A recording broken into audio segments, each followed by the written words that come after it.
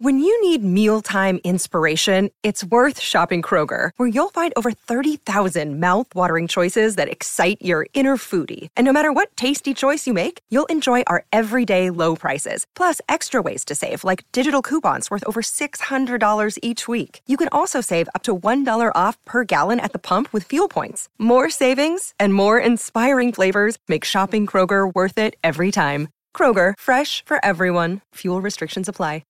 G'day, Mike Hussey here, but you can call me Mr. Supercoach. KFC Supercoach BBL is back and there's 25 grand up for grabs. So what are you waiting for? Play today at supercoach.com.au. T's and C's apply. New South Wales authorisation number TP/01005. Welcome back to Deadline Day on Continental Tires, AFL Trade Radio 2022. We're down to an hour and 38 before the deadline, the 7:30pm Melbourne time deadline. We will be with you, Stephen Silvani, Matthew Lloyd, Damien Barrett, with you all the way through until that moment and beyond. And Sauce, we've got exclusive access on afl.com.au to the locked-off cameras where all the meetings are taking place. Now, while there appears, as we can see there, to be not a lot of activity, and we've got about access to 4 or 5 cameras. Now, there's the Brisbane Lions room. That's a key one, given their desired acquisition of Josh Dunkley. And in a few moments' time, we'll flick across to the Bulldogs room. There it is. And there's not a lot going on. But tell us what does happen in these moments. You're just waiting till it gets to 7:23 before you pull the trigger. Is that a manager in the bottom right too? Is that it's Colin Young? Yeah, Colin's bit of movement. Well, he's the manager of Rory Lobb, so he's desperate to have Dunkley transacted so that he can then get him off the Fremantle books into the Bulldogs. And then there's Jager O'Meara also waiting on all of this, and Hawthorn wanting the pick 21 that's involved in all of it. But what do you do in these moments, Sauce? Do you just wait until and just keep everyone? Does it make it about you as well? No, it's not pleasant when you've got a lot to do. I could tell you the last hour. So look, it's nice to get all your work done before you get to the last couple of hours. But well, speaking of that, there is someone who's done a lot of heavy lifting to this point, and we will go across now to the Deadline Day Plasma, where Kel Toomey has got a man who has, I think, probably won the trade period to a certain point. Kel?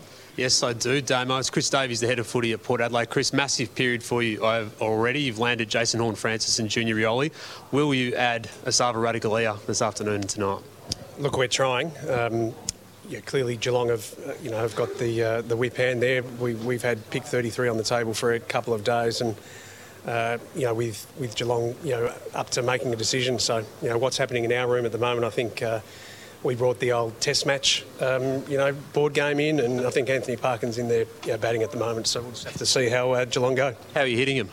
I'm hitting him still as well as I used to when I was a cricketer. Yeah. I've only seen that footage of Ian Harvey bowling you, though. There's a lot of that sort of vision that comes out when there's Ian Harvey's birthday or an anniversary or anything like that, isn't there? But, yeah. Will you try and get a second-round pick in the future? Is that more appealing for Geelong, do you think? And do you think if you could land one of them, Asava could be yours? Well, I think in fairness, Jason Cripps has done the rung around, and I'm not really sure that there's anyone who's interested in that at the moment. So look, we'll keep trying, but I think the longer this goes on, clearly, the less likely it is. What percentage chance do you think? Let's say 50-50 for the moment, Cal, and in half an hour's time, it'll probably be less than that. Damo, over to you, Sauce and Lloydie. Yeah, I know you've spoken a few times, Chris, since the exaltation of landing Jason Horne-Francis. Now that it's done and you've got him, was it relatively an easy process given the complexity attached to it from the very outset, that you were about to rip the number one draft pick overall from the other club that had him, North Melbourne, after just 1 year? Well, look, I mean, Jason Cripps, let me be really clear, Damien, that I'm not the front man for these things. I'm just the good-looking bloke on the media at the moment. But look, Jason and Rowan O'Brien, Brady and Jason McCartney, Sauce would know some of these things aren't necessarily adversarial. You go into these things wanting to get an outcome, and in fairness to those four guys, it was really clear what they all wanted to achieve, and so being able to pull it together is clearly something that needs to be worked through. But I think in fairness, everyone got out of the trade what they wanted to. Chris, how many scenarios were there in terms of trying to do that trade? Yeah, there were a number, and Jason lobbed on me on Friday that we had to go to the AFL and see if they would allow us to trade our future second pick. So I asked the AFL late on Friday night. I'm not sure Andrew Dillon was expecting the email, but he came back to me pretty early on Saturday and said no. So we moved on pretty quick from there, and the group got together and were able to rehash the deal that was on the table. Congratulations on your trade period to your footy club. You've done an amazing job.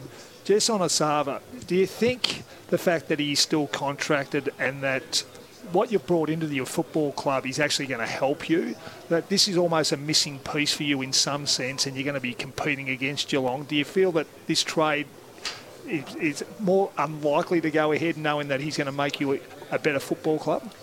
That's probably a question for Geelong, Sauce, really. But there's no doubt that we wanted to bring in a midfielder who's got supreme talent. We were able to tick that with Jason. Obviously, we had discussions with Jack Graham and Josh Dunkley before that. So we end up with Jason Horne-Francis. We're really, really pleased with that. Junior Rioli comes into an area of the ground that we've probably struggled in. So we hope we can get him fit and get Fantasia fit, and adding those two should make us better, I think.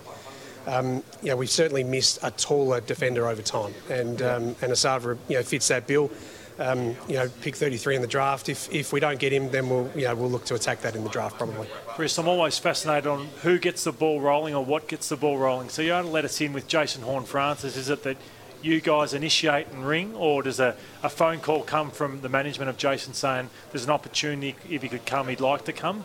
Are you able to let us in on how this first started with Jason? Yeah, the responsibility for us in South Australia is to really keep in touch with any South Australian player who goes into state. So we take a great focus, as I know Adelaide do, to make sure that we're staying in contact with all of those players. In this situation, obviously, we had a couple of things fall over, and so I think Ben Williams ultimately came to both Adelaide clubs and said, look, Jason's interested in coming home. And then it was up to both clubs to put their best foot forward. Clearly, we had probably a bit of an edge with Fabian, his father playing for our club. So we're just really pleased to get through that period and now to have him at our club, we think he's going to make a difference. And the ability to transact as you have without losing a player yourself. You adamant that was the case. Other clubs asked the question. Dan Houston was one of those players. There were others. That must be satisfying too, to emerge with that still all intact. Yeah, it is. And, again, Jason Cripps was very clear from the start with the clubs that we didn't want to trade someone of Jason's calibre in and just have another one of our talented players leaving. We've taken 7 first-round picks in the last 4 drafts. I think it's the third most behind Gold Coast and GWS. So really keen to hold on to all of those players.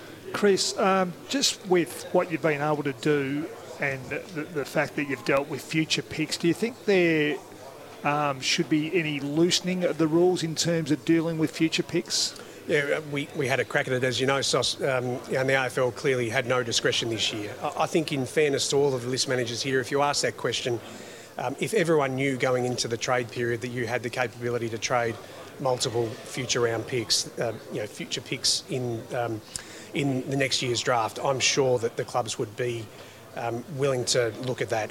Clearly, it's a conversation that the AFL have wanted to have. They're in a position where they don't want to have clubs mortgaging their future, but I think the balance is struck. I think we're now maturing as an industry that it's the next iteration of what the AFL need to do. I'll be surprised if it's not in for next year. Chris Davies, thank you for your time tonight on Deadline Day of Trade Radio. And as always, each and every year you do present and you give us the up-to-the-minute information as best you can, and you've done it yet again in 2022. And it is greatly appreciated from all of us here at Trade Radio. Good on you guys. Thank you. Want to witness the world's biggest football game? Head to iCanWin.com.au, predict Australia's score with a crystal ball, and it could be you and a friend at the FIFA World Cup Qatar 2022 semi-finals, all thanks to McDonald's. Maccas, together and loving it. TNCs apply.